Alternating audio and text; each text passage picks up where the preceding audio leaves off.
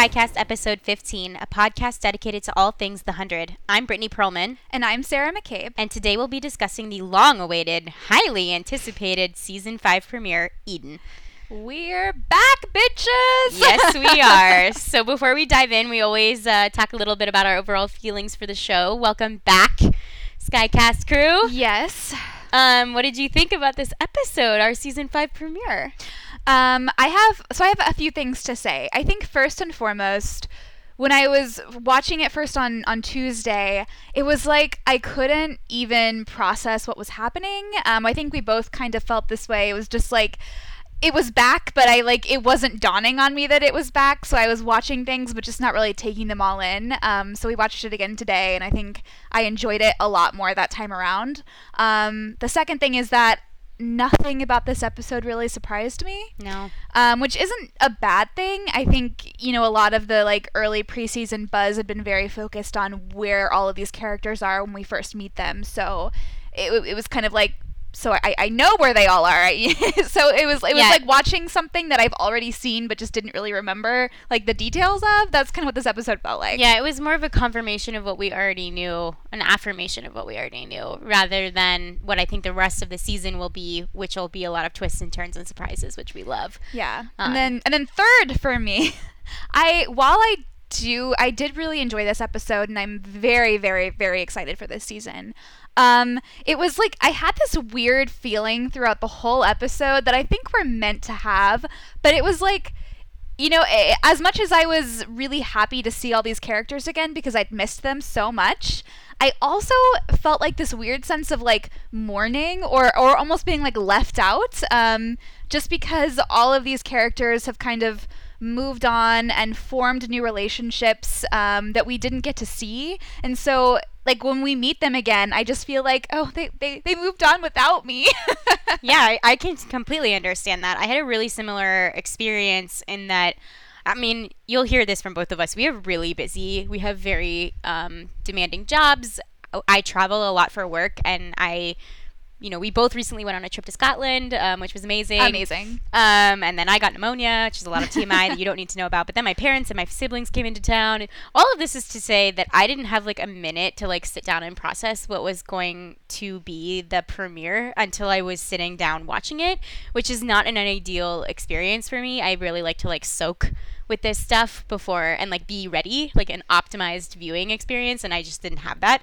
So again, when I watched it the second time around, it was way, way better than the way I remembered it. I was actually a little alarmed. I didn't know how to do this podcast after watching it the first time with the way that I felt about it because I had such a weird reaction. It was just unsettling. It was. And I did want to point out that periodically through this podcast, I'm going to point out places where I felt particularly jarred or uncomfortable. There was some editing techniques in this episode that I didn't really love, and they were intentional, but it wasn't the way that I enjoy watching. And so I think as far as premieres go, this wasn't my favorite, but there was nothing really wrong with it. But with that said, I mean, it's still an episode of The 100. I'm so glad to be back. There's so much to unpack here, and I'm really excited to talk about it. I think as far as premieres go, this one actually might be my favorite, just thinking about it. I don't know. Season 2 was also a really great premiere, but I really liked what this premiere sets up for this season. And I if I had taken all of my earlier knowledge out and just watched it kind of with fresh eyes, I think I would have loved this even more. Not that I would ever not go as deep into the spoiler territory as I could. That is not who I am. Never gonna happen. I think there's no way to know this for sure, but I'm anticipating that because this episode had a lot of work to do as far as setup and setting the scene, I think the rest of the season is gonna be phenomenal. So excited. And I actually think this might probably be one of the worst episodes of the season just because it had a lot of setup to do. And generally speaking, setup episodes, it's funny because we just also watched Westworld and I have a similar complaint about that episode. But it's true that the first episode of the season has to do a lot of things that they don't have to do writing wise. Yeah, like especially after a time jump. Particularly after a time jump, there's a lot of character work that has to go into this. There's a lot of sets that have to be explored. There's a whole new, it's like basically starting over. And so it just doesn't leave as much room for story, unfortunately. But with that said, again, I did like it. I did enjoy it a lot, and I'm really, really happy and excited to talk about it. Yeah, me too. Do you want to start? We want to do the rate review thing. Yeah, we should do that. This is a reminder, guys. Please take a second and go onto iTunes and rate and review us. It helps other fans of The 100 find us. So please and thank you very much. And with that, we will go straight to the recap. We're gonna open up. Woo! We start this season. We kind of open up on the ring. It's sitting there in the dark for whatever reason. They are sitting there in the dark. Not going to get into that. Then we zoom through the ring and go down to Earth. It is officially 42 days after Prime Faya, and we see Clark climbing her way out of Becca's lab for the first time. The world around her is just totally dead, and what used to be an ocean is now just like more desert. So Clark takes out a map and figures out that Polis is about 210 miles away. But, at least she doesn't have to swim. Our girl's got this. She does. Also, how does Clark look this good after enduring radiation poisoning and 42 days of being buried alive? She just looks amazing. Yeah, Becca's lab, I think it was a really nice setup in there. There was probably a shower somewhere, definitely some medical supplies. Maybe she's able to, shampoo a little bit. She's had some time to rest and recuperate, and now she is ready to go, ready to cross the desert. You think there was running water that still worked after the apocalypse? Okay, I am going to choose to believe that it does, because otherwise I don't think Clark could possibly be alive right now unless there was a huge hidden stack of water bottles somewhere in Becca's lab. Touche. Moving on. There's definitely a lot of food and water questions that I'm just gonna have to get past. Namely the fact that she goes outside and the entire ocean appears to have evaporated, and yet you're telling me that she has this tiny little water bottle and it lasts her all the way until it rains later on in the episode, which is a month later. I don't know where she's getting her water, but I'm gonna be the bigger person here, Jason, and I'm gonna let that go. I'm gonna move on. I think this is a good moment, actually, in this first scene of the first episode to state that for the remainder of this podcast, we will ignore all food, water-related plot holes. Otherwise, we're just going to be here forever. Yeah, that's cute. That's not true at all. I will not be ignoring things, but I will try to keep it at a minimum. So. Yeah, we're going to try and move past these food and water-related plot holes. Try being the operative word. Yeah. Yeah. So Clark starts trekking across the desert, and there is lots of desert. There's lots of brown, until she reaches the spot where she left the rover and is able to kind of dig it out. Then she is on her way to Polis in style, specifically Mad Max style, ginormous dust storms and all. So my question is, how exactly did she know where the rover was? Interesting. That was my question to you. I have no idea. I'm at a loss. To me, it looks like she's using the cairns that are sticking out of the sand as the way to measure where she put it. But I'm kind of confused why those cairns are even there. They thought they were going into space, so did they make those cairns as if they were planning to come back after 5 years and then head straight to the rover? Or I know it's really confusing. She seems to know exactly where to find it. The cairns, they reminded me of the cairns we saw on the beach when Bellamy and Clark drank the potion to go to Luna's barge in season 3, episode 13. But I cannot for the life of me figure out why she'd park the rover there. Yeah, it makes no sense to me that the rover would have been left there. Maybe she just got the cairn idea from that as a way to mark the spot. But I don't know if we're ever going to get the answer to that, unfortunately. So. Yeah, the world will never know. Yeah. So Clark finally reaches Polis, and it is dead. All caps, bold underlined. There's only ruins left, and as Clark climbs up some rocks to get a better view, she sees the remains of the Polis Tower, now totally destroyed. So to me, this is the most haunting scene in the episode because, we know Polis as this bustling city. It's full of life. It's full of death. But now it's just empty and cold and gray. And, Clark mentions that her seeing Arcadia is the first time that she really feels alone. But I think that this scene is the first time that I really feel the weight of the apocalypse. Totally. It's interesting because I think this is the first time Clark realizes this is going to be tougher than she had originally imagined. And watching her take in this scene, you can see her bracing herself. Like she's toughening up in real time as we're watching her look at Polis for the first time. Mm-hmm. Like she's had such a rough history with Polis.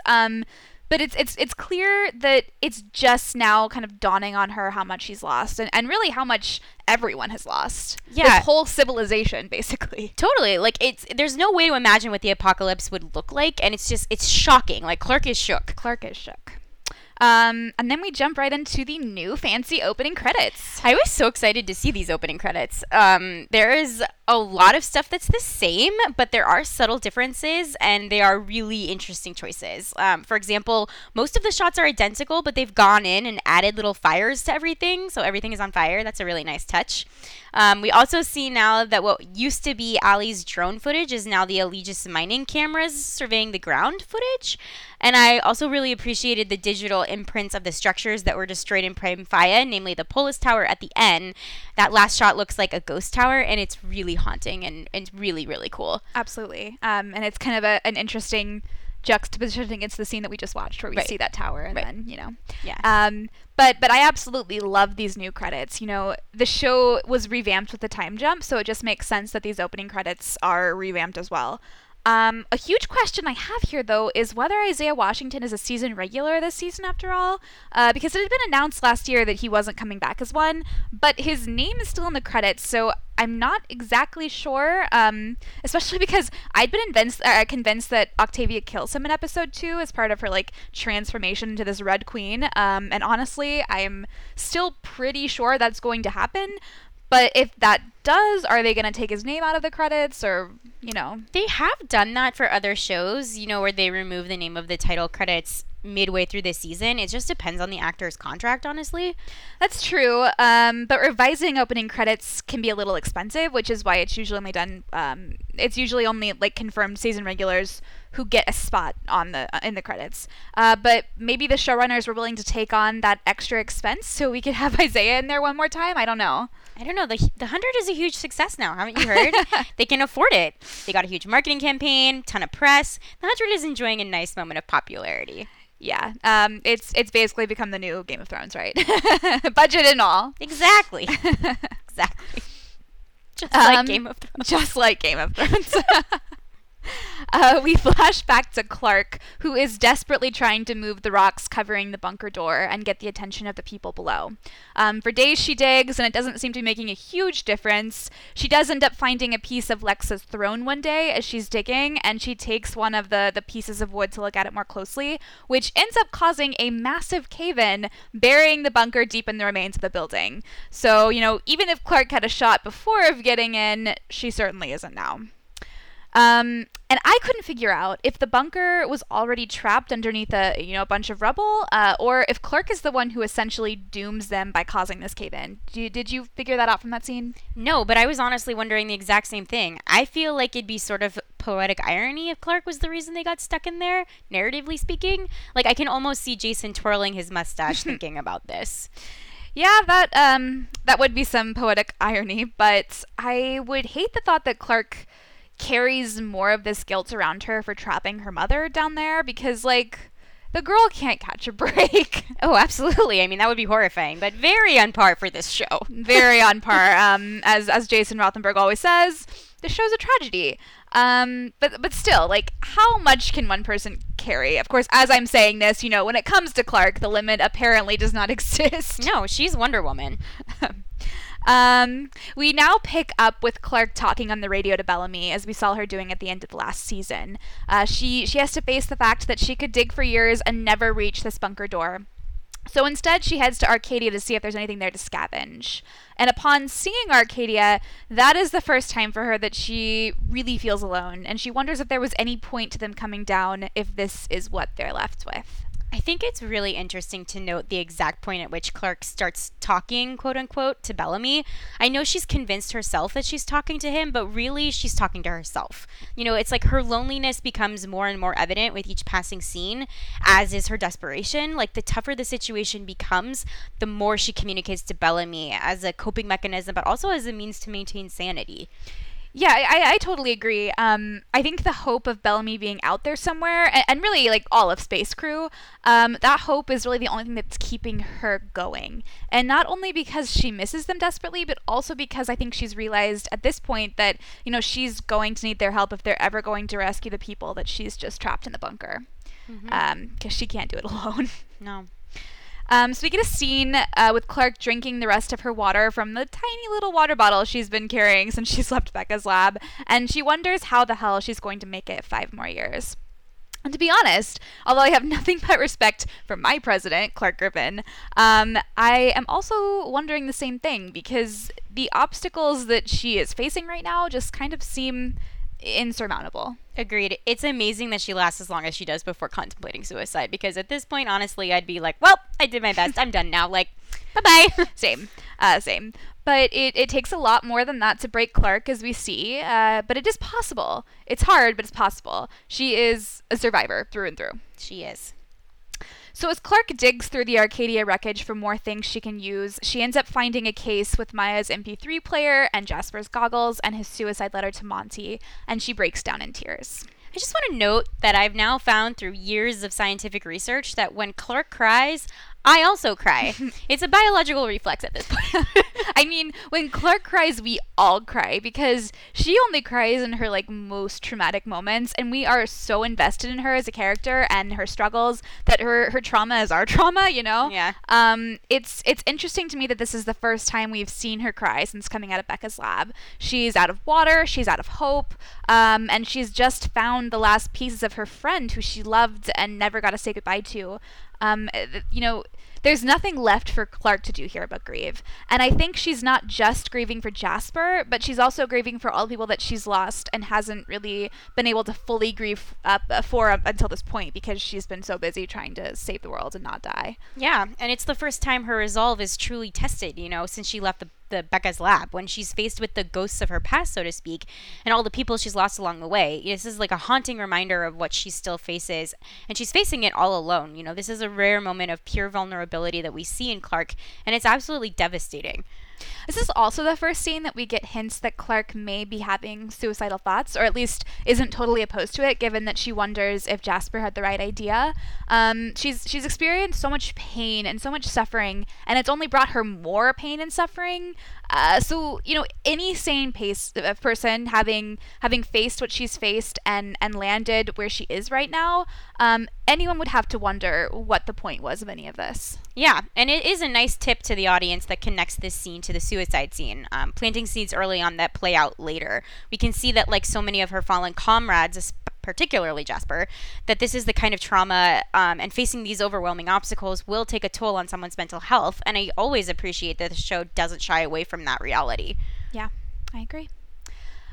So Clarke doesn't really think Bellamy can hear her on the, as she puts it, quote-unquote, piece of crap radio she's using. But she has to say this, not just for him, but for herself. She doesn't want Bellamy to feel bad about leaving her on Earth, because he did what he had to do, and she's proud of him for doing it. Woof. There is that infamous pause. It's the Clarke and Bellamy signature move when talking to each other. Seriously, this sentence could have ended so differently. How about an I love you? Anything? Do you think there's any part of her that is upset that they left her here? Like a very, very tiny part of her that isn't totally practical. I honestly don't think so. If it were you or me, I would say sure, but Clarke Griffin is a rare bird indeed, and I think she genuinely believes that they left at the last moment or they would have all perished, and I think it comforts her to believe there is a possibility that they're out there alive somewhere. Yeah. If it were me, I'd be so glad that they left so that they could live. But there would be a part of me that would feel really hurt. As I was already preparing for them to become a much closer family over the next 5 years without me. And it would be completely illogical, and I'd know this, but I would still feel it anyway. And I think that Clarke might also feel that way as well, given that she's talking to herself on this radio, even though she's addressing Bellamy. And that basically means that she is telling herself that they shouldn't feel bad for leaving her. And in some ways, I think that Clarke is trying to keep up a dialogue with her friends, not just so that she doesn't go crazy, but also so that she can make herself feel included in some small way. Yeah, I really like that idea. I don't know if that's necessarily resentment that they left her, but just truly like a human fear of being left out and a result of being unbearably lonely. Oh yeah, I definitely wouldn't say she resents them. But I could see her being subconsciously upset. I think that they're like two different things. Sad. Yeah, but like more than sad. So Clark keeps driving, although we have no idea where she's going, because, where else is there to go at this point? She is listening to Maya's MP3 player along the way, which gives us a really fantastic soundtrack to Clark's travels. Yeah, she's rocking out. It's really awesome. But the world out there is totally dead. There's like really nothing left, and the further that Clark drives, the more that sinks in. And I actually, I saw somewhere that Jason said that they went to a forest that had just had a forest fire for these scenes to film. So everything that we're seeing is real and not CGI. And I think that really amps this up in terms of quality. The landscape, it's so cold and so empty. And it is stunningly beautiful in this like really terrifying way. I'm so glad you brought this up because I was going to ask you, where did they film this? I love the way this show is dedicated to these details and that they don't rely on CGI because this is so tangible and it does such a great job of conveying the realness of this place and the reality of it. Yeah. The show, it's definitely had its moments of bad CGI, yes, it has. as all sci-fi shows must have at some point. But I really appreciate the 100's dedication to building sets and props and scenes that feel real and alive instead of relying on CGI to fill in the blanks. The details that they put into these scenes is really incredible, and it kind of reminds me in one of the many differences in quality between the original Lord of the Rings movies and the new Hobbit films, because in the old Lord of the Rings movies, they use people in makeup and prosthetics for the orcs, and so much of their props were like handmade, like the chainmail was like all handmade. And in the Hobbit, instead they used CGI for everything, and it looked fake and terrible, and those movies were awful. So even though creating these things by hand takes time, the quality really does show in the end, and the 100 has always been standout in that sense, even when they were working on a very, very limited budget, as they probably still are. Agreed. All Game of Thrones jokes aside. And they have such an incredible crew that produces this amazing amount of props and sets and design work. I mean, it's just incredible. Yeah. As Clark drives, things start to get a little bit better for her. First it rains, and it's not like acid rain like I was expecting, because I definitely cringed when she went outside for a moment. Yeah, I jerked up. I was like, no, don't go outside. Are you crazy? If there's one trope that the 100 sticks to, it's people outside, like, reveling in the rain. We got it in season 1 with Raven. We got it last season with Jasper. Also in season 1 with Bellamy and the... What were they saying? It's a chaos or... Oh, yeah. What was it? We don't need rules or something. Chaos. What's wrong with a little chaos? What's wrong with a little chaos? And then Jasper last season. And then here we are again. Yeah, there's a lot of callbacks to past seasons, but we'll get to those later. Yeah, definitely. In the next scene, Clark notices bugs are hitting her windshield, and so she climbs out of her car and starts eating the bugs squashed on the rover. This was disgusting and so badass at the same time. Like, I knew it was coming as soon as that bug hit the window, and yet it was still hard to stomach watching her eat that. It was super gross, and it just made me love her even more. Like, if that's possible, I loved her more. Yeah, she's a Bamf. She is a Bamf. Clark sees a dust storm coming, and when she tries to take the solar panels off, one ends up blowing away. Eventually, she has to get back in the rover and wait out the storm, and when it's over, she finds the solar panels all broken. So she checks her map and figures out how far the solar fields are and starts walking. But she, before she leaves the rover, she dares the world that if it thinks it can kill her, it can have at it. And of course, as, true TV shows are, the world takes up her challenge. Yeah, I mean, she basically just pointed her middle finger at the universe and was like, F you.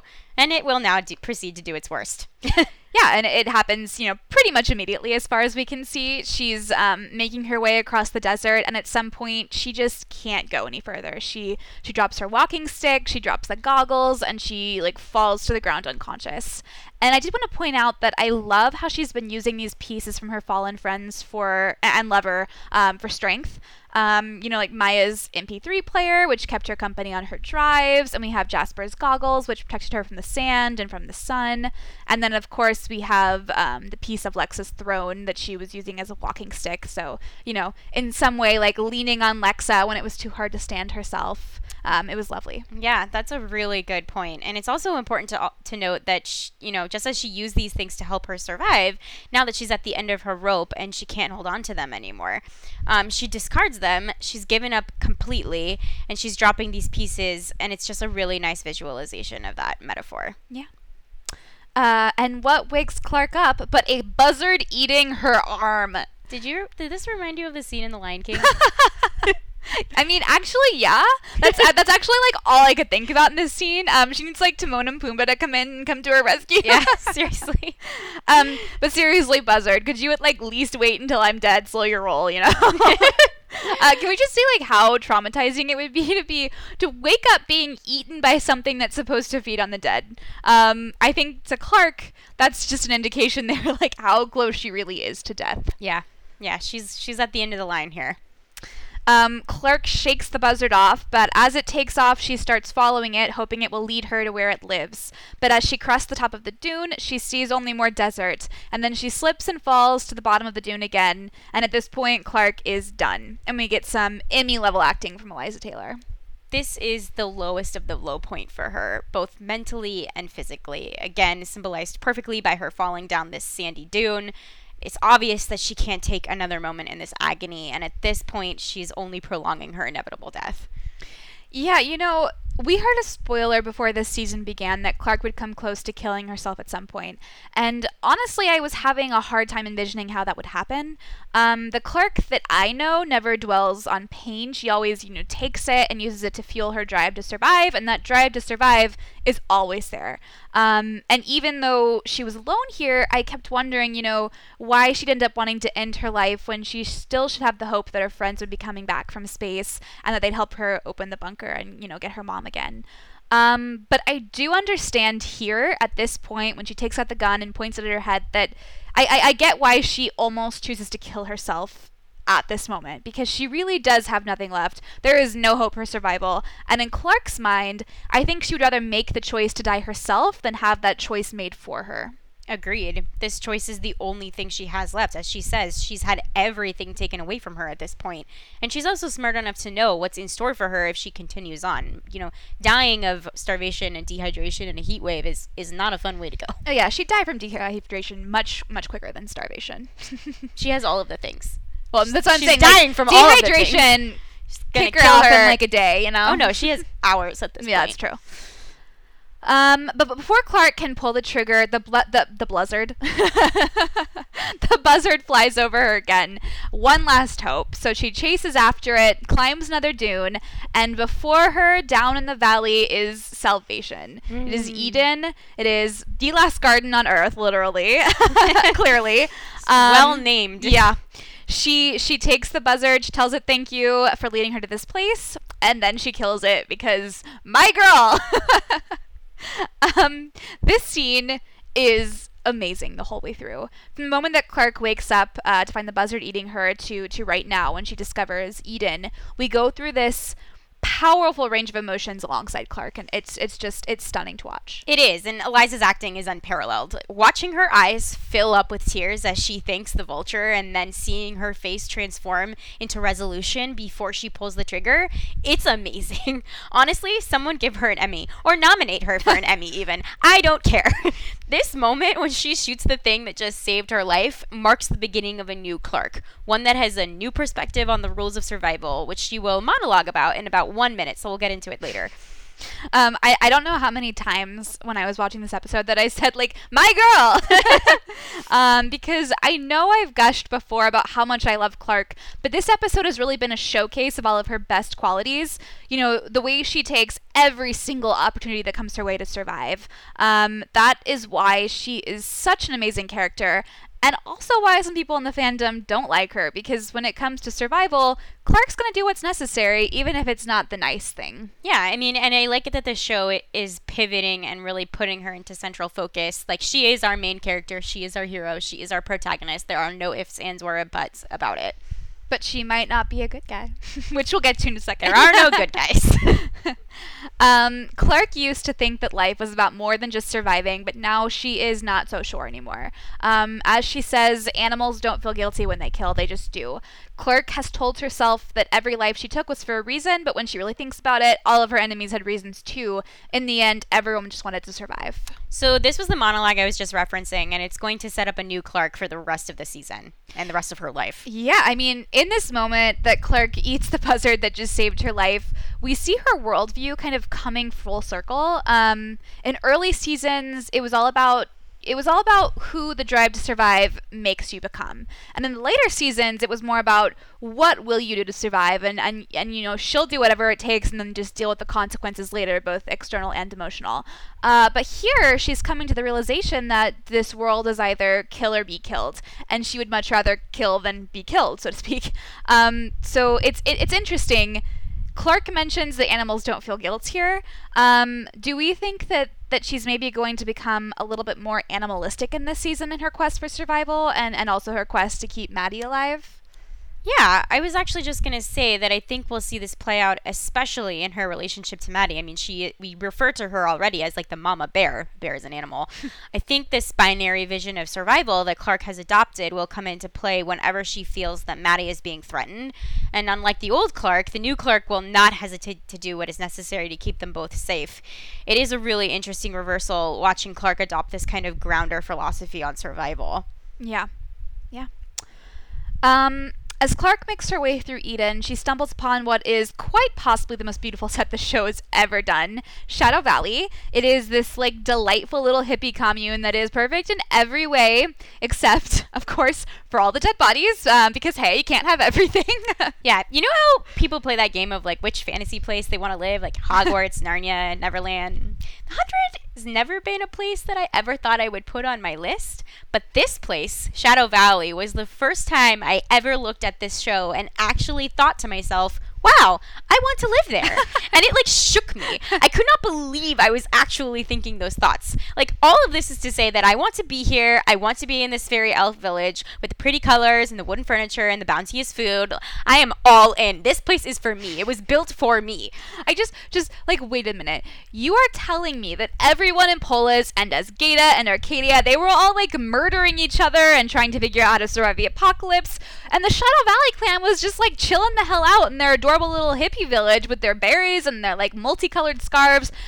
What is this life? Exactly. They're like the Quakers of the 100. It is unbelievable. I now know which clan I would have been in. That is not true. We both know you would have been in Sky Crew.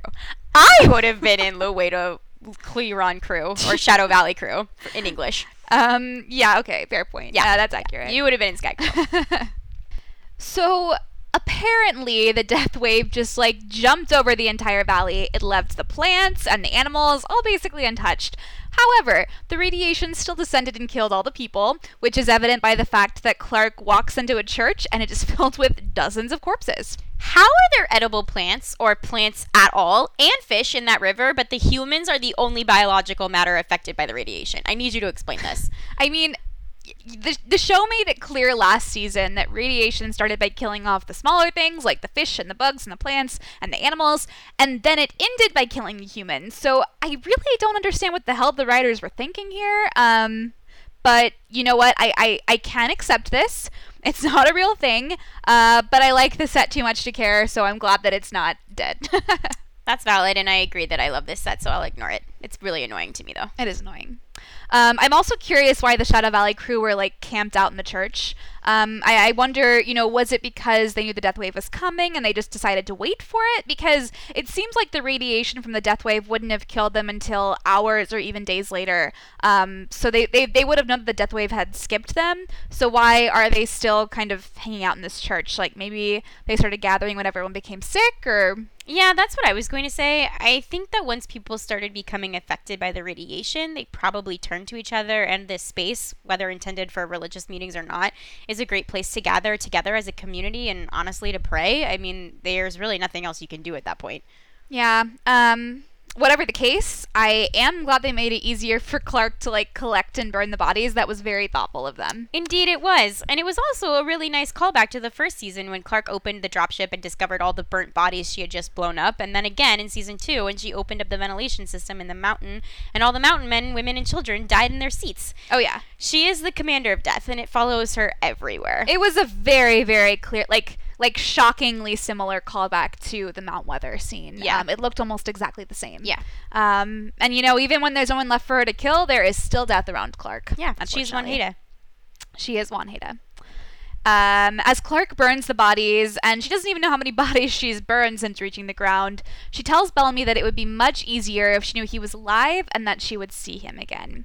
And yes, I am retconning here because she doesn't actually say Bellamy's name when she's saying this. However, it does seem to me that whenever she's talking to other people in Space Crew, she calls them by their names, but when she talks to Bellamy, she just says you. So, I choose to believe that she just really needs Bellamy to come back to her. Are you good with that? Oh, I am good with that. Excellent. I'm fine with that headcanon.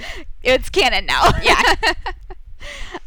Clark teases Space Crew about the algae they have to eat while she sits at her table feasting on berries and potatoes, and honestly, I feel she's like a tiny bit smug here, even though she'd never admit it. It's like the first moment she doesn't regret not making it back into the spaceship or into the bunker. She's like, I can live with this. This is fine. She's like popping these berries into her mouth, being like, oh my god, how much does that algae suck, right? Nudge, I have nudge. fruit. She just looks so damn content here in her like little hippie commune with her little hippie feast, and I am not sure we have ever seen her looking like this. Not including the end of last season when we saw her like after the time jump. Yeah, so it only goes to show like naturally it can't last, which brings us to Clark being suddenly haunted by a demon child who has been plucked straight out of a horror film. Clark looks up and she notices this little girl watching her, and so she follows her out into the woods and tries to talk to her. But while it looks like the child is running away from Clark, she's actually leading her into a bear trap. Oh my god. This girl really was destined to be Clark's kid. Clark literally walked into a trap. How is that for the show being meta? We all know this is Maddie, so we're going to start calling her that from now on. But it's clear that she thinks Clark is a flamekeeper who has come to take her away, which means that it's also clear that she's spent a lot of her life being afraid of being found out as Nightblood. So the moment that she realizes that Clark is a Nightblood too, she backs off and runs away. Yeah, even as she's setting traps and torturing Clark, I can't help but feel so bad for this poor child who first had to endure years of fearing being discovered a la Octavia, and then had to watch her people suffer and die around her, and then spend the next few months alone. I can't believe she's even functioning at this point, let alone outsmarting Clark. And even while I feel horrible for her as well, I also have so much respect for her because damn, that girl is a survivor. If Clark hadn't been there, I still kind of think Maddie would have made it. She would have grown up into this little feral wildling instead of the well-adjusted preteen that we see later, but still, she would have made it. She would have been fine. So Clark drags her wounded leg back to camp and performs some emergency surgery on herself without disinfecting the wound, which makes me cringe even much more so than her sewing shut the gaping holes in her leg. This whole scene played out like a horror film. Oh yeah. I love the way that this show plays with genre, and they did such a good job taking us from a survival show to a horror show in the span of moments. From the lighting to the close-up shots of Clark to the heartbeats they were playing instead of music. It was a quiet thumping of a heartbeat.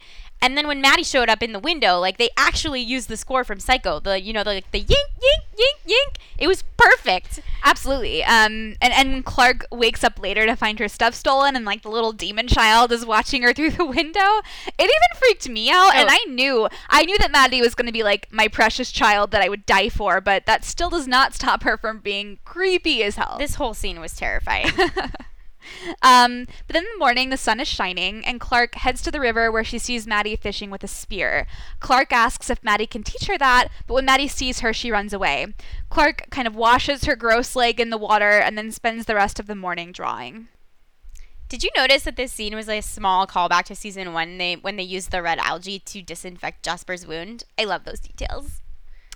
I have to say that I have absolutely no memory of what you're talking about. Was Clark using red algae in this scene? I must have missed that. No, but it was in the background on the other side of the river. Oh. So you're telling me that Clark she's not only stumbled upon a utopia, but she has stumbled upon a utopia with its own healing springs. Precisely. Very- Also, I forgot to mention this earlier, but when they first arrive and she jumps into the lake, there is a shot that is identical to the scene when Octavia takes her pants off and jumps into the lake and then comes up for breath. Like, just wanted to call that out because it is exactly the same. Yeah, I definitely did not miss that. And I was actually a little bit terrified that the giant river monster was going to get her. But hopefully that thing died along with the rest of the people. Nope, it was just Maddie waiting for her. Oh, probably. Clark notices Maddie watching her, and she leaves her drawing out on a rock for Maddie to find.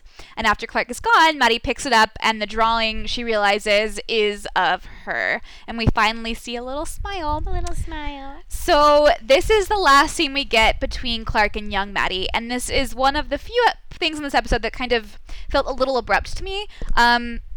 Personally, I would have liked to see at least one more scene after this of Maddie kind of coming to trust Clark. So, like, for example, maybe Clark and Maddie share dinner one night or something like that would help me see how they've grown so close after the time jump. You know, just like one tiny scene to connect it.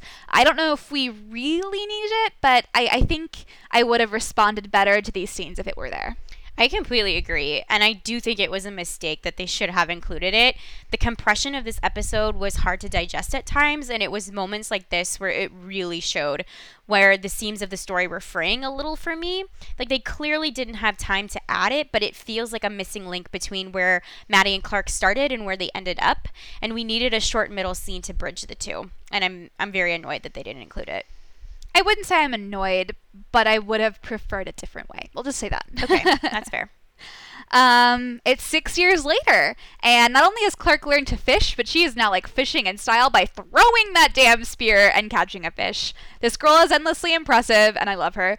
But back at camp, Maddie drives in on the rover and tells Clark that there are enough berries this year to dye their hair. Clark isn't sure, but Maddie says she'll cook and clean for a week, and Clark, always the negotiator, counters with 2 weeks, and they head off to find the berries.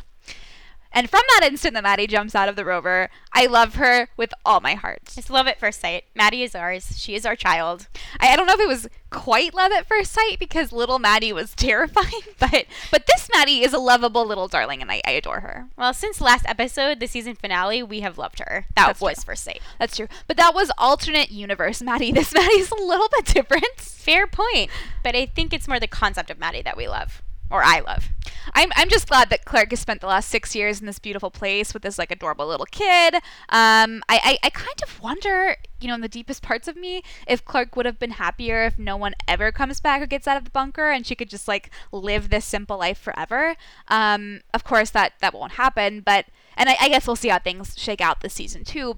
You know, but I can't help but wonder, is this the happiest she'll ever be? Yeah, and, you know, not to, like, dwell on this too deeply, but I think, like, all lost or shipwrecked stories, the idea of there not being another generation is always a theme. I think if no one ever came back, Clark would have been saddened and burdened that Maddie would never find love or have a family of her own and then eventually die alone after Clark passed away. It's, like, not a pretty picture or a happy line to draw from this scenario. Yeah. I don't think it would have been all roses and sunshine. No, forever. it wouldn't have been perfect, but I'm saying, would this be the happiest that she ever will be in her life? It's very possible. Clark dyes Maddie's hair beside the fire that night, and Maddie asks Clark how she wouldn't believe that Octavia would win the conclave because, as she puts it, Skyrippa's a beast. Clark looks over at her drawings of Octavia, and it's clear that she is not so sure. Maddie assures Clark that Octavia will find a way to get them out of the bunker, and Clark tries to look like she believes her. I love that we get confirmation of Clark telling bedtime stories of her friends' quote-unquote adventures to Maddie. We saw this in the trailer, but it's nice to see it in the first episode. No, absolutely. And I'm so glad that this, like, a little bit of headcanon is actually canon. And I wonder whether Clark has kind of left out a lot of the nuance, or whether Maddie's just not old enough to understand the nuance, because she clearly does not have a strong understanding of who Octavia is. Same, but I think this season will definitely play with the theme of who a person is versus what their reputation is, and this is a variation on that, especially where Octavia is concerned. Yeah, I love that idea, and I think we talked about it in our season 5 trailer recap about how Maddie is going to reconcile who all these people are as real people and not just the hero archetypes that she knows them as. But in the same way, Clark and Bellamy and Octavia and really everyone will have to come to terms with the fact that the people that they used to know don't really exist anymore. And they're going to have to kind of figure out if they still feel the same way about each other as they used to feel when they meet again. Yeah, it's so true. And it also applies to the Alicia's crew as well, whose reputations precede them. But as we know, they'll get a much more dynamic, non-black and white picture of who they are as individuals and not just as these prisoners. Yeah, ready for that, but we'll get to that in a little bit. Mm-hmm. So Maddie tells Clark that she's sorry her friends left without her, but Clark isn't because she wouldn't have met Maddie. And as they look up at the stars, Clark wonders aloud whether Space Crew will come back. As Clark was looking up, we zoom up to the Ark and see Bellamy looking down at Eden, wondering about how they're going to get back. Feels like the Romeo and Juliet balcony scene to me, and obviously Bellamy is Juliet. I mean, let's just say the parallel here isn't subtle. We'll leave it at that. Also, any situation in which Clark and Bellamy are together, Bellamy is definitely Juliet. Yes, the metaphor is highly applicable to all of their interactions. He is the damsel. Clark is not. Raven and Echo are sparring, and then Monty tells them soup's on. Raven ends up getting the upper hand and winning, and Echo says that she let her win because she wanted to eat. I love that they're friends now. It's super adorable. I mean, as I've said before, Echo teaching the rest of them to fight is it's basically the fulfillment of my wildest dreams, and I loved every single thing about this. Agreed. I love that they're joking around and teasing each other. It feels like they genuinely like each other and not that they're just stuck together in space. Yeah. It's everything I ever wanted. They're family. Yeah. Monty's new version of algae is called Green's Green Goop, and it's definitely better than the other batches, if by better you mean that it doesn't make you want to violently hurl. Bellamy comes over from watching Eden and tells Amori to take a break and eat with them. It's not surprising, but it is worth noting that Bellamy is still the de facto leader here. It's subtle, but he's definitely in charge. Oh, yeah. Yeah, I wouldn't have expected anything different. I don't think that any of the people, except for Bellamy on the station, are like the quote-unquote leader type. Bellamy is really the only one for the job. And I think, you know, this is also the first interaction we get between Bellamy and Amori, to my knowledge, or at least the first kind of real one. Substantial one. Yeah, and I loved how it was immediately clear that Amori has become an accepted member of this family. Mm-hmm. And it was nice to see Bellamy speak to her with care and warmth. Yeah. And on a side note, who was extremely surprised that Harper and Monty were still together? Because I was. And although, you know, they've had very little stress in space, and I guess, you know, there wasn't a lot that would break apart a relationship, so I can see why they're still together, but I had definitely expected them to be broken up. Yeah, I was surprised at first too, but watching them interact throughout this episode, it did make sense to me. Yeah, we can talk about this more later, but this episode has finally gotten me on the Harper-Monty train. I loved every single interaction between them, and I want more. Yeah, we'll talk about this more later. Yeah. Raven doesn't know why they're even wasting their time with the radio when they know that the atmospheric radiation blocks the signals. Bellamy says they waste their time so they can tell the bunker crew that there is still a place that's livable, but as Raven reminds him, the ground radiation has been survivable for a year and they can live anywhere. This scene does a really fantastic job at giving both a quick recap of the easy family dynamic here, while also showing the major spots of tension in the group. The biggest point being that Raven is apparently unable to get them back home. Agreed. And it also does a perfect job setting up an immediate problem source that we know will have to be solved by the end of this episode, which creates a really nice bit of dramatic tension that was missing with Clark and Maddie in their oasis. Yeah. Raven promises to try to boost the antenna signal tomorrow, and Amori calls shotgun on the spacewalk. Raven says she needs an assistant who actually will listen to her, at which Amori promises that she will do everything Raven says and have absolutely no fun whatsoever. Raven and Amori's relationship is perfect in every way, and I love it. They seem to really have grown into a beautiful partnership, and I love that Amori has shifted into the role as Raven's mechanical assistant, and it seems to be thriving in it.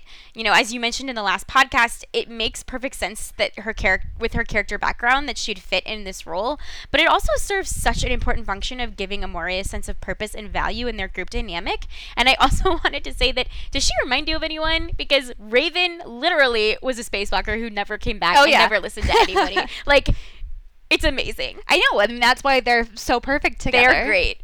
I mean, this really is a friendship I feel like I've been waiting for my whole life. And if you notice in this scene, Emori isn't wearing her glove anymore, which is so great. Like, she's finally found a place with people who accept her for who she is and people who make her stronger and better. And this is what I've wanted for Emori since we first met her. I just couldn't be any happier with where she is right now. It's also more than just a professional partnership. They really seem to care about each other. Later on in this scene, Bellamy makes a faux pas and snaps at Raven about her inability to get them to the ground, and Emori immediately jumps in to defend Raven without a moment's hesitation. It is fantastic. And speaking too of Bellamy's like quote unquote time violation, can we all just like take a second and let it soak in that dealing with Murphy is considered a chore alongside dishes and latrines, which Emori would have preferred rather than deal with Murphy at this point. Which I should say, it comes as no surprise to anyone who's heard anything about this season that Emori and Murphy are not in a great place when we pick up with this show. And this scene does a really great job of cementing that fact with using very little words. You know, Murphy isn't even with the group anymore. He's like off on his own, and yet still his presence or lack of presence is very much felt. Yeah, no, he's been exiled too. And I quote him, his part of the ship. For reasons I'm sure we'll soon discover, but, you know, I think he chose exile on his own. Oh, yeah, I'm pretty positive he did choose his own exile, as evidenced by the next scene, which is Bellamy takes Murphy's algae soup to him, but Murphy kind of jumps Bellamy before he can reach him, saying that Bellamy is now on his side of the ship. Bell says that he'll fight Murphy, but if Bellamy wins, Murphy has to come back. But Murphy refuses, saying that Bellamy's side of the ship has way too many rules, and besides, there's no one to disappoint on Murphy's side. And as they fight, though, they see a ship heading, hovering over Eden. Ah, Murphy, what a little punk-ass bitch. I love him so deeply. I know, it really is so funny how much we love him. And you know what else? What else I love? I love Bellamy holding Murphy up against a wall and, like, demanding that he love himself. If only he would do that to me. We see right off the bat that Murphy has not fared nearly as well in the microcosmic society up here. It's really not a good fit for him, and he much prefers solitude. I like to think that Bellamy takes the brunt of the Murphy chores just so they can have these nice little therapy sessions trying to solve the riddle that is Murphy's brain. Oh yeah. But like, Bellamy being the dad of the ship feels so right for his character. Like, he has basically just adopted everyone, and Murphy's clearly the problem child. But Bellamy has never met a kid he doesn't like, so he's taken on this responsibility. But in all seriousness, what do you make of Bellamy telling Murphy that Murphy likes being a hero and that he's having a hard time because there are no heroes in space? Because I wouldn't have ever really associated Murphy with having a hero complex. Good question. I had the same reaction, and I have two thoughts about this. The first is that Bellamy is not using the term hero here in the traditional sense that usually is to imply that Murphy is interested in sacrificing himself to save others or for the greater good. I think Bellamy is actually referencing Murphy's need to feel useful, and the only way Murphy knows how to do that is to survive and to help others survive with him, as is the case with Emori. I also think that Bellamy might be projecting a little bit here because he definitely has a hero complex, and I think he's going a little stir crazy with no way to save his friends after they realize they're stranded up here. You know, we even see him lash out at Raven, which is a very Murphy-like behavior, and I think Bellamy volunteered to go and see Murphy as a punishment for his words to Raven, and the punishment fits the crime. Yeah, I would agree. And one point that's interesting to me too is that we find out later that Murphy and Emori broke up only like 6 months ago, which makes me think that Murphy wasn't actually doing so bad until they realized that they had no way to get back to Earth. And then, you know, at the prospect of being stuck in space, Murphy's like totally lost it. Because Bellamy specifically mentions the word worthless here, and it's obvious that Murphy feels absolutely useless in space, given that everyone else has this role to play and he's just kind of, you know, stuck doing nothing. So maybe Murphy was actually more able to keep control over his issues when he thought that their time in space had an endpoint. But when it became clear that it didn't, Murphy just wasn't able to handle his own like self-confidence issues anymore. What do you think? Yeah, I think you're probably right. I think he just gave up trying. Yeah. All of Space Crew watches the ship over Eden. Murphy wants to light up the ring so the other ships know they're there, but Bellamy wants to find out who they are before they ask for help. And Emori and Raven aren't able to reach them. The comms could be disabled, the ship could be unmanned, or as Murphy puts it, the ship could be manned by aliens who prefer anal probes to radios. Very true, Murphy. Very true.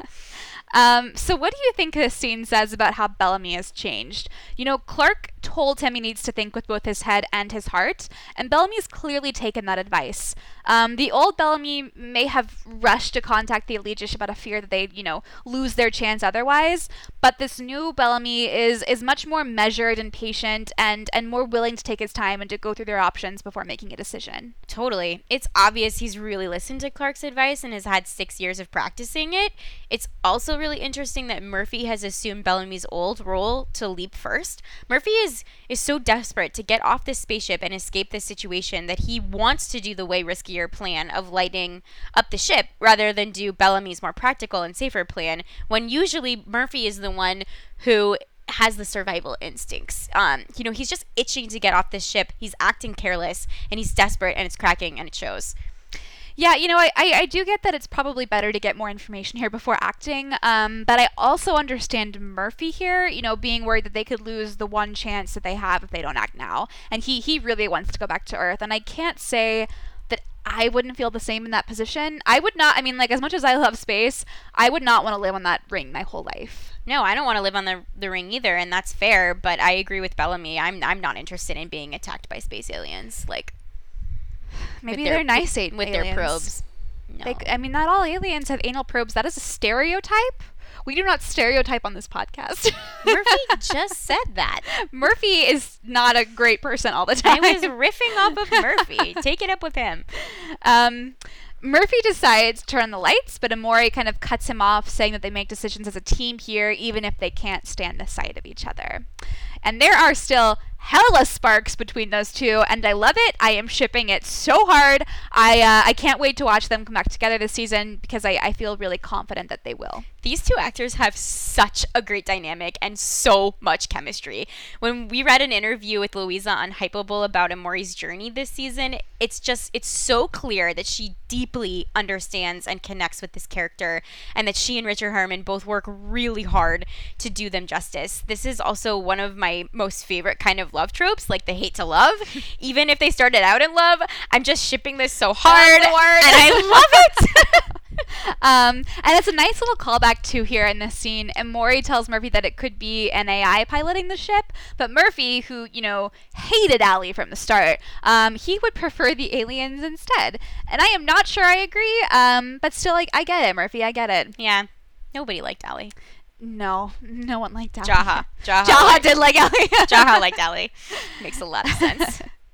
As space crew notices a transport ship leaving the main ship and heading for Eden, we flash to where we left Clark at the end of last season as she and Maddie watch the Elegia ship land. Maddie and Clark head back to the village in the rover, and Clark promises that she will not let anything happen to Maddie. And already here, we are seeing Clark like we have never seen her before. All of her focus and energy is centered on this one little human who has clearly become her everything. Yeah, that's true. I did want to call out that this is one of the sequences that was particularly jarring for me. I know that it was intentional. I know this was an editing choice, but I'm just not sure that it worked for me, and I think I would have preferred a smoother transition. I just thought the flashes back and forth were really rocky and distracting, but again, I know this is just me. It was not jarring for me in quite the same way, because to me this feels like everything in the episode has been backstory leading to this moment exactly, and now the real season's about to begin. But I can see what you mean with the editing they've done here. It's hard to tell a story, the same story from two different places when they're witnessing the same thing. We see space crew seeing the dropship head down to Earth, and then flashing to Clark, and she's seeing the dropship land. But I don't think there's any real way to get around that kind of transition. I don't know. I've seen this show do some amazing editing techniques, so I think this transition was intentionally rocky, more than usual, and on purpose. It just wasn't my cup of tea. I think part of the problem is they had to include the scene from the end of last season as kind of the connector, and that doesn't quite feel like it matches everything that we're seeing here in this scene. It felt like a little bit out of place. Yeah, I think that's a good point. It was like a puzzle piece that didn't quite fit. Yeah. I think that's a great way of putting it. Clark tells Maddie that until they figure this out, Maddie is to hide in her secret spot, the place she used to hide from the Flamekeepers. The Flamekeepers never found Maddie, so as Clark reasons, these new people won't either. And as Clark gives Maddie a gun, she cautions her that if she shoots, they'll hear her. And Maddie says she'll make sure it's her only choice. Only choice. An oxymoron. An oxymoron. Maddie is just as much the product of Bellamy as she is of Clark. He just hasn't met her yet. Oh my God, he's gonna love her though. He's gonna adopt her instantaneously. On a serious note, though, I wonder how many times Maddie has heard Clark use that phrasing, because it's very clear in this scene that it's Clark's phrasing and that Maddie's kind of parroting it back to her. So has Clark included this kind of only choice narrative in her storyline? I was wondering the same thing. It's clear that this is a phrase they use back and forth with each other a lot, but I don't know if Clark intentionally discussed it with Maddie when referring to Bellamy, or if this is just something that slipped into her vernacular subconsciously. I mean, I definitely didn't mean like the cute little oxymoron moment that she had with Bellamy. I don't think that she's told her that, but You don't? I don't think so. I mean, you never know. You never know. But I really meant Clark's kind of overall narrative about the things she's done being her like only choice, and I wonder how much of that she's relayed to Maddie and in what ways. I wasn't actually referring to the oxymoron moment either, but rather Bellamy's choices where he felt like he had no other option and how that sort of shaped his narrative and what she would have told about that. I guess the question is, how much has Clark shared with Maddie where either of them is concerned? That's a good question. But I will say that I don't think Bellamy has had the same kind of only choice narrative that Clark has had, because Bellamy's the one who would kind of call her out on it, and Clark was always the one who would excuse the things that she's done as being like the only option that she could take. And usually I did agree with her choices, but they were never her quote-unquote only choice. Yeah, that's a good point. Bellamy is always the one who feels the guilt and the burden of his actions deeply, sometimes too deeply. Very, very deeply.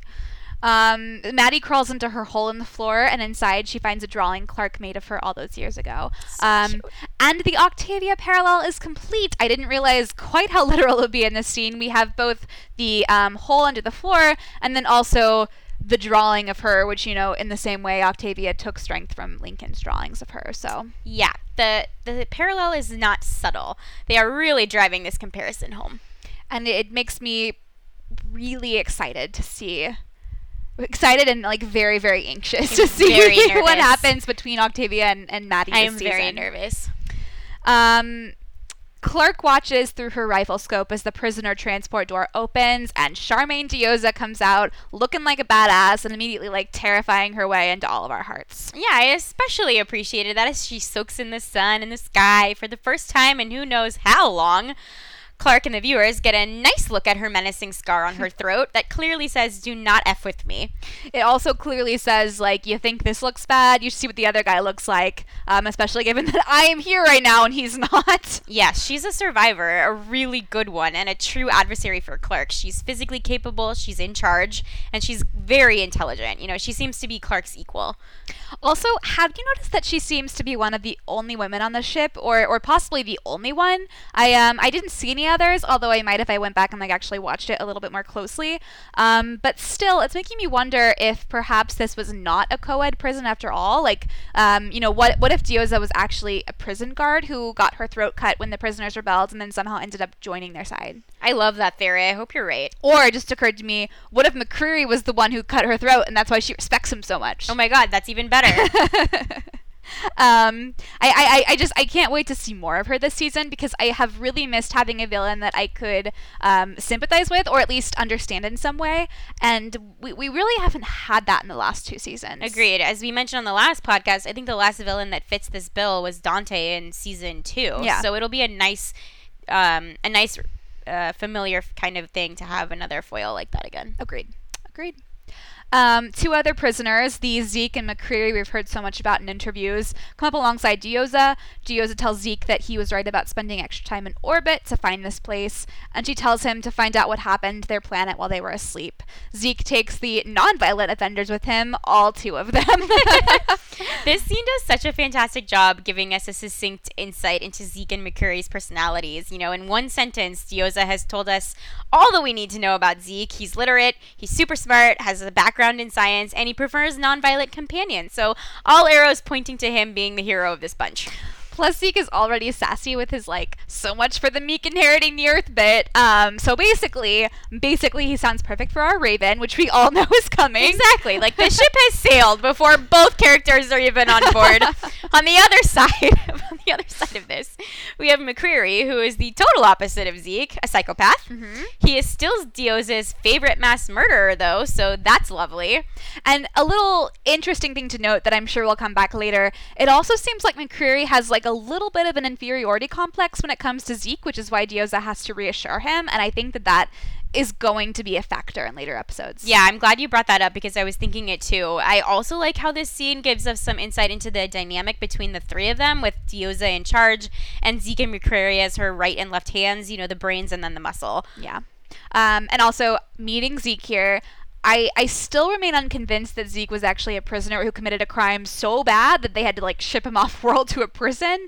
I don't know who he is, you know, a prison guard, a scientist, or whatever. But until he is confirmed as a prisoner, I am going to proceed as if he isn't. Same. I just don't see any evidence of him being capable of committing a heinous crime. No, and I mean, not that you necessarily had to commit like a heinous crime to be shipped off to an asteroid, but I have a hard time seeing this Zeke committing any crime. I know we don't know him very well yet. The one thought I have here is that he maybe like committed a crime like hacking the government and was like charged with treason or whatever.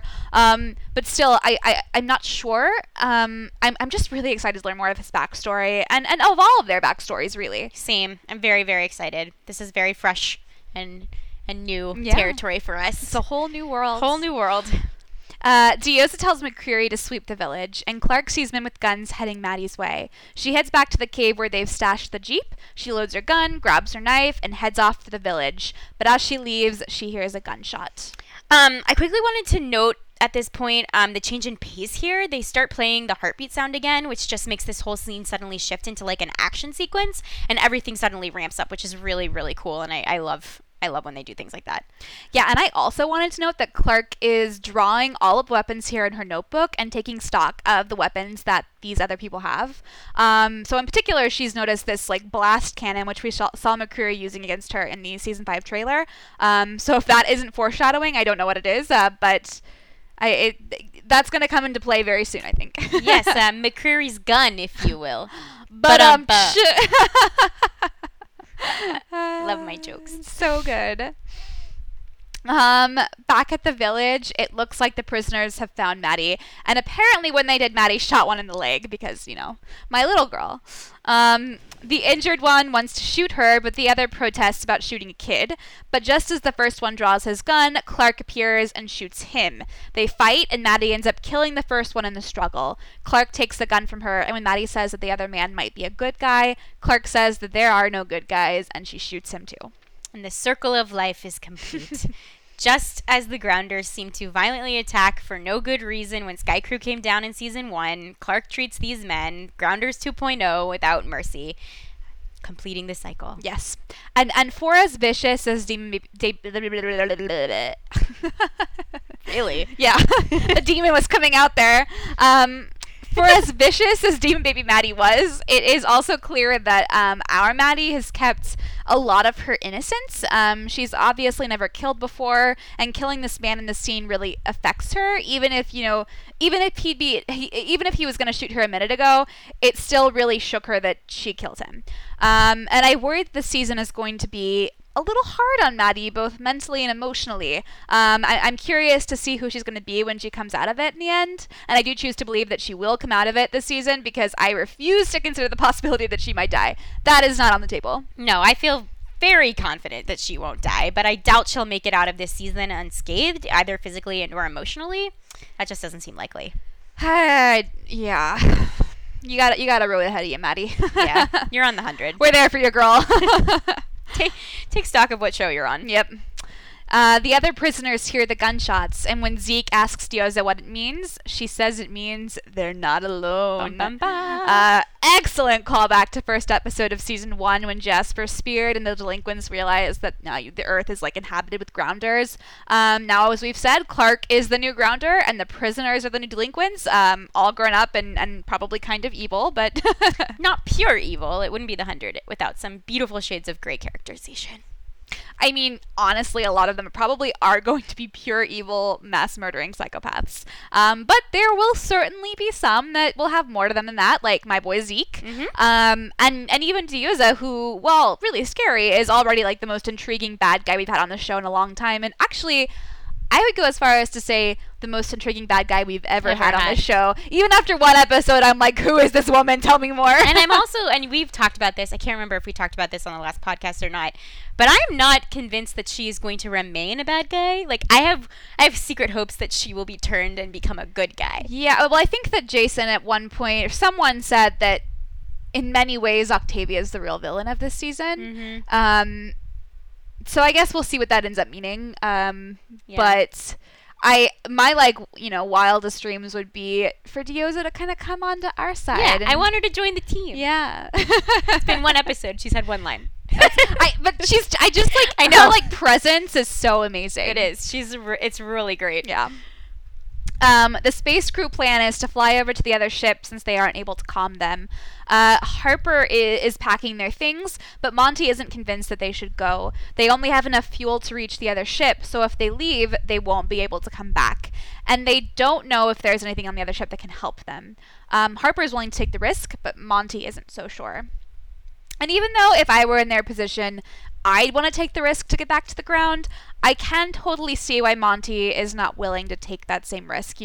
He's lost so much, and on the ground, it's only brought him pain. And he's finally happy here in space, and let's face it, when he gets back to Earth, we know things are going to suck. That's just the way the show goes.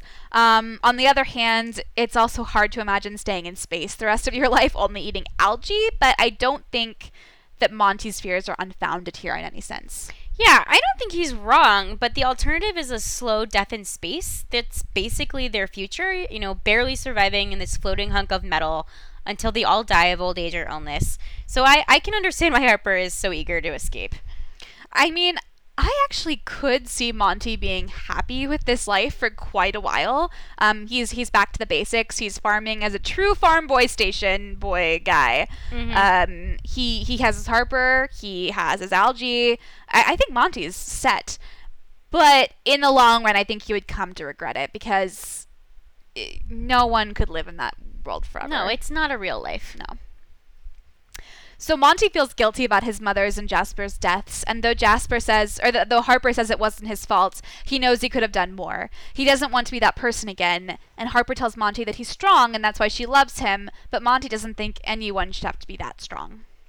I'm sure you all remember that I haven't been particularly impressed with Harper's character on the show thus far, but this was the first scene where I really felt connected to her, and their dynamic really worked for me. I loved this scene. It's really promising for the rest of the season, and I'm finally hopeful that we'll get more from Harper, and that the writers will start to treat her the way that they treat everyone else, with depth and characterization that has been sorely lacking. So I was very happy with this. Yeah, I absolutely loved Harper in this scene. When we watched it, I think we actually both turned to each other and were like, this is the first time I've ever been interested in her. Yeah, it was a double reaction. She has this peace now that she didn't have before, and that's made this inner strength that she's always had that much more apparent. And I really think that their relationship has progressed in a great way, and at this point I can see them being it for each other.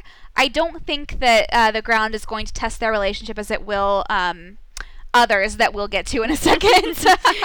I think this 6-year time jump was a great way for the writers to reset Harper with a blank slate. I think that they kind of backed her into a corner in season 4 that they didn't know how to get out of, and the time jump really helped move past some of the emotional trauma and push her to a place where, she has some agency, which I'm really looking forward to seeing more of. Actually, yes, give her more agency in season 5. That's what I give her more to do. Yeah. Aside from Monty. Less emoting, more action. Yeah, agreed. I mean, I like the emoting, but I just want her to be emoting about herself and not as much about I want her to be emoting or about the choices that she makes. Yeah. Instead of the things that are happening to her. Well, she did kind of do that about the kid who killed Toby or Logan or whatever. The kid she didn't. Toby. Why do you still call him Toby? No, I feel like I called him something else last year. I don't remember what it was. Him Toby. It wasn't Toby. It was Tom or Tony. Doesn't matter. It was Toby. Whoever she let die or thinks she let died. We did see that struggle in her, but I just didn't quite feel it because I don't think she'd been given enough additional context as a character to make me feel the weight of her choice. Yeah, I really just want them to shade her in a little bit more and give her some more depth, which I think they are going to do. and especially from all of the marketing that we have seen, they've been really focusing on Harper, which is also contributes to them, I thinking that that's going to happen for her this season. So fingers crossed. Mori had been planning to grab the rest of her stuff from Murphy's room after he left, but too late. Murphy is already waiting outside her room with her bag. Raven tells him that he blew a good thing, and when Murphy thanks her for her empathy, she says that she's cranky that she had to share a room with for the last 6 months because Mori made Murphy feel inadequate. Why do I feel like this is Gossip Girl in space? There's just so much drama, and I love it. I am living for it. Like, I need Mamori angst. Like, I need oxygen. Samesies. If the entire show was just Mamori angst, I would be fine with that. I would be so in. Also, can we talk about the perfection that is the Murphy-Raven bromance?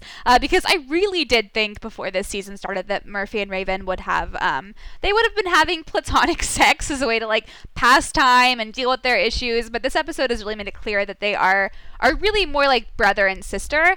And I support that 100%. Same. The banter and the bickering, it's just perfect. And they play off of each other so well. And I will never get over the cockroach playing a violin line. Never. Not in all my life. It's so good. And then Murphy's reaction. They're so cute and I'm dying. This is just what I wanted. Perfect. It's perfect. Bellamy is doing a final sweep, and he walks in on Echo packing. Echo asks Bellamy what they're going to be when they get back to the ground, and Bellamy promises her that nothing is going to change, and then they kiss. The kiss of death, if you will, after that quote-unquote nothing is going to change line, because there is really nothing he could have said that would bode worse than that. And also, Britt has things to say, but I have said she's not allowed to speak until I finish recapping this, because I need to, get it all out before she talks. Grumble, grumble, grumble, grumble, grumble. So Bellamy says that they've kept each other alive, they're all family, and nothing can change that. Echo reminds him that she is still banished and almost once killed Octavia, and Bellamy, who has obviously never met his sister in his entire life, promises Echo that Octavia will understand. It took Bellamy 3 years to forgive Echo, but as he says, he's more stubborn than Octavia.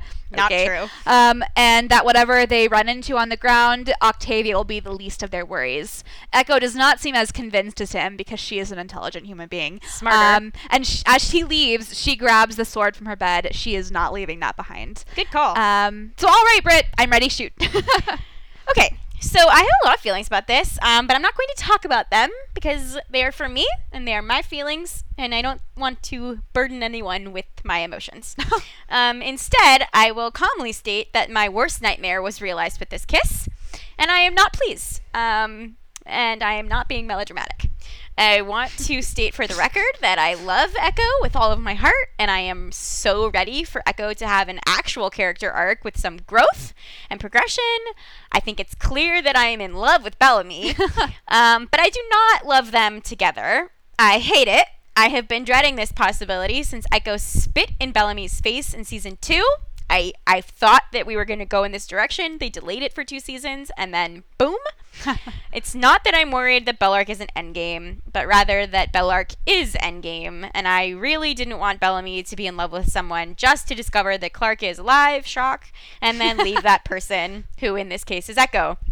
You know, Echo really deserves happiness. She deserves love. I am not interested in watching her suffer through the Bellarke reunion and the rekindling of their totally platonic, in quotes, romance, which we all know is coming. This was disappointing on a character level for me, and that's that. And I can't even think about this analytically because I get very angry. I clench my fists.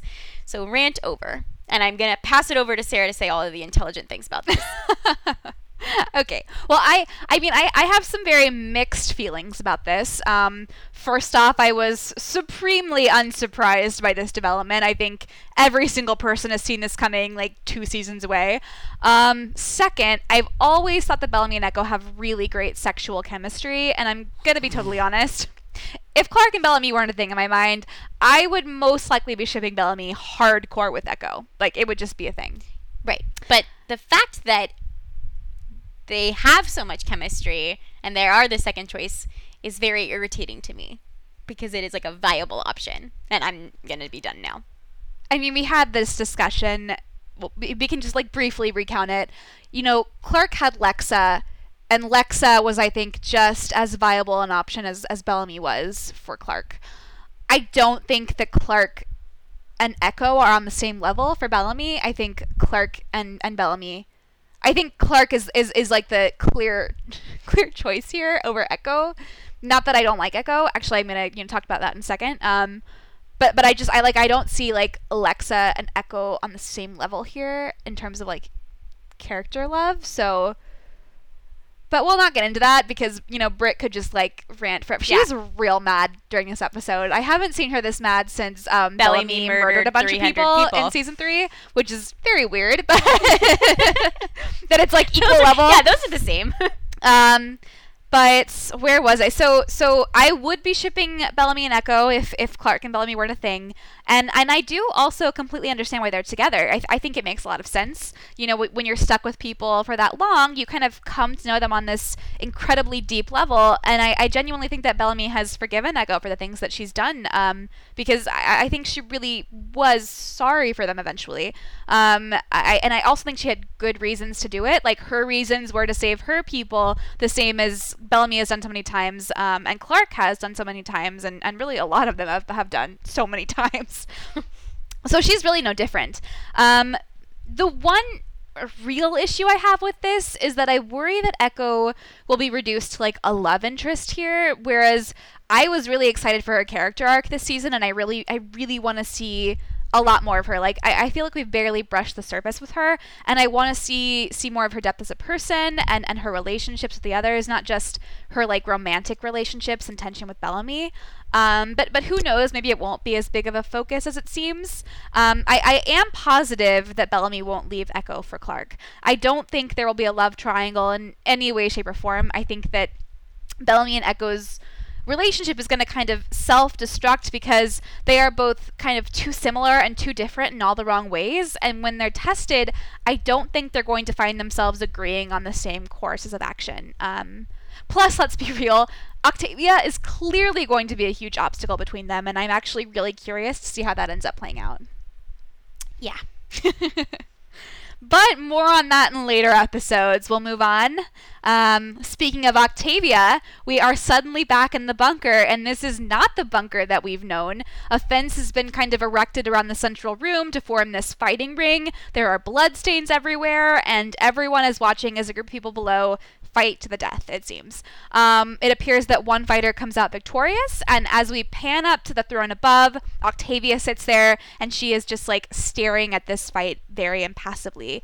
The general rule is you don't talk about Fight Club, but you better believe that we're going to be talking about it next episode. Get ready to rumble. Ready to rumble. Octavia sitting there surveying her precious Fight Club is honestly terrifying, and I'm really scared of her now. As unrealistic as it may seem, I wish that the writers would have continued her emotional arc that they began with her and Ilian last season.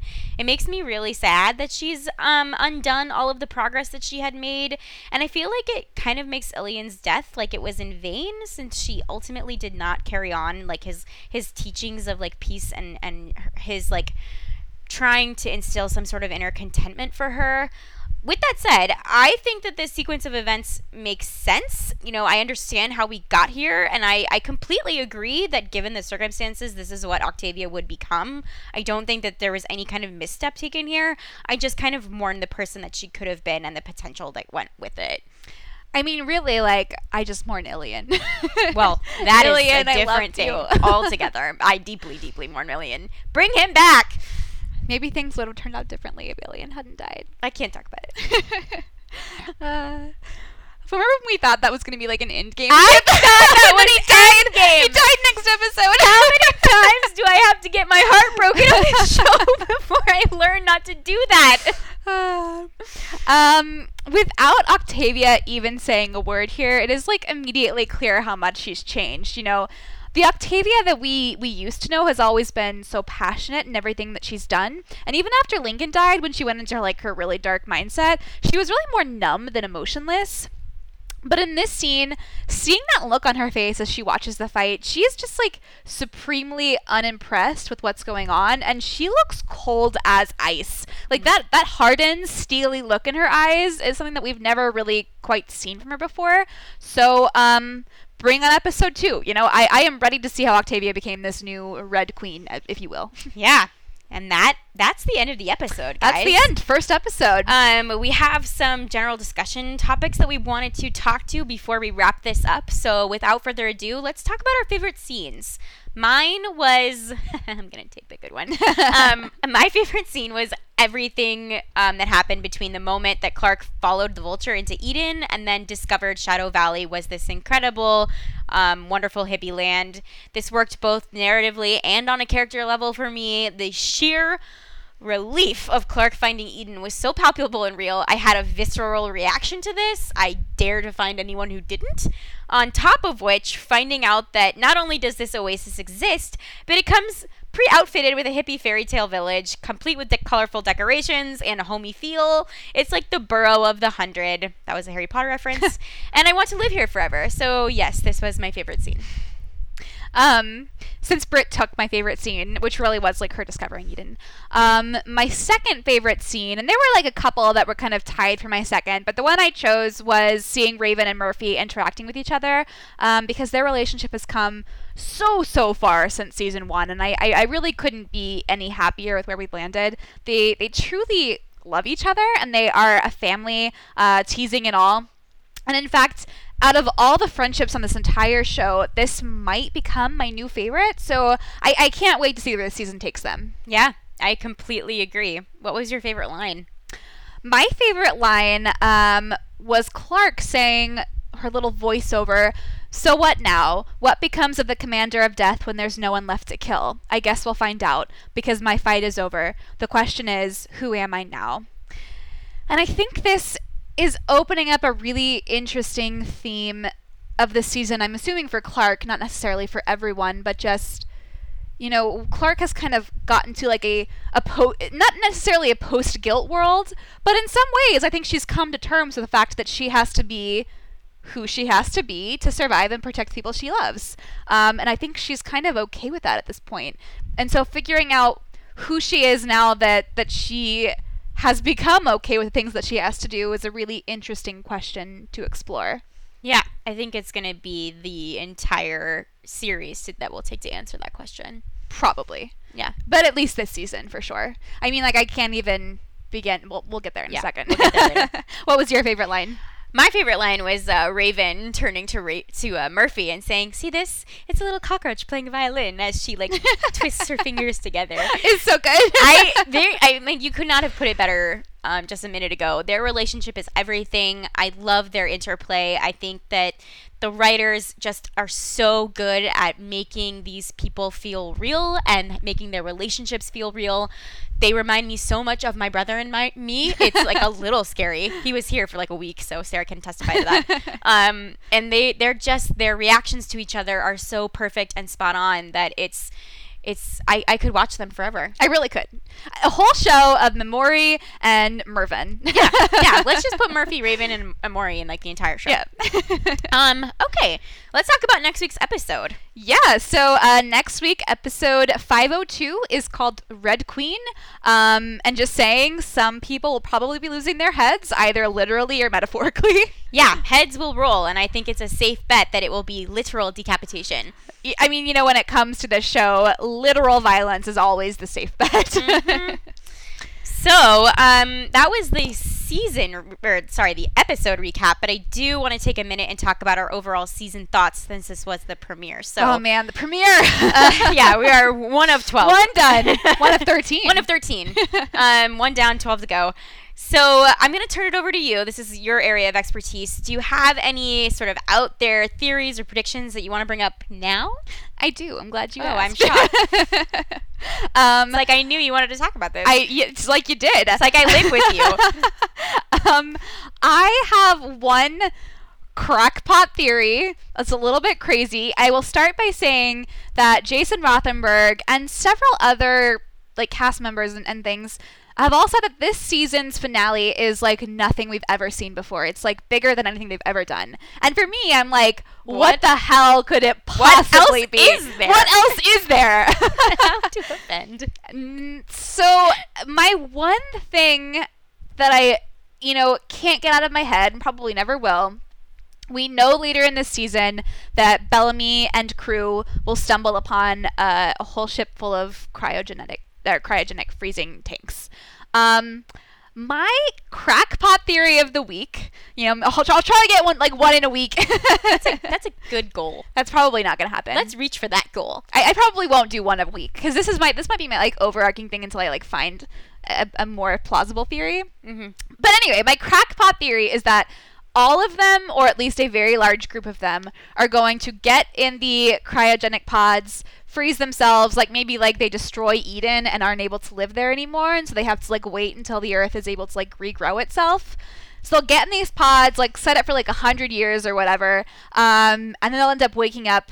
Maybe something went wrong. They wake up 1,000 years later, and then they have to go down and things have been crazy changed.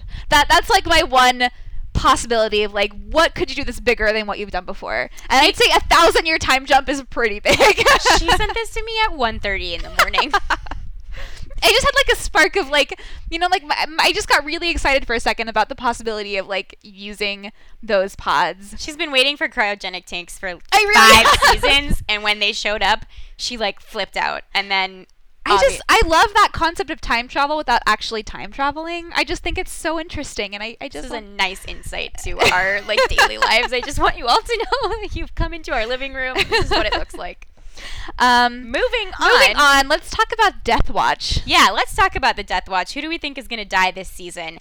I think, this is me, I think and I hope and I cross my fingers that Jaha is going to die because I want him to not be on the show anymore.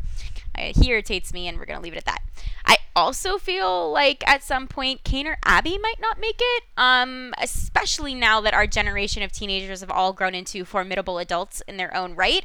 There's just less and less need for adult figures on this show, so I feel one of them at least might die. Yeah, I mean, on my Death Watch too is Jaha, although I still feel like he's dying next episode, so that barely really even counts for me. I also would agree, I think Kane and or Abby will die, but I lean more toward Kane. Yeah. But I'm not quite sure about either of them.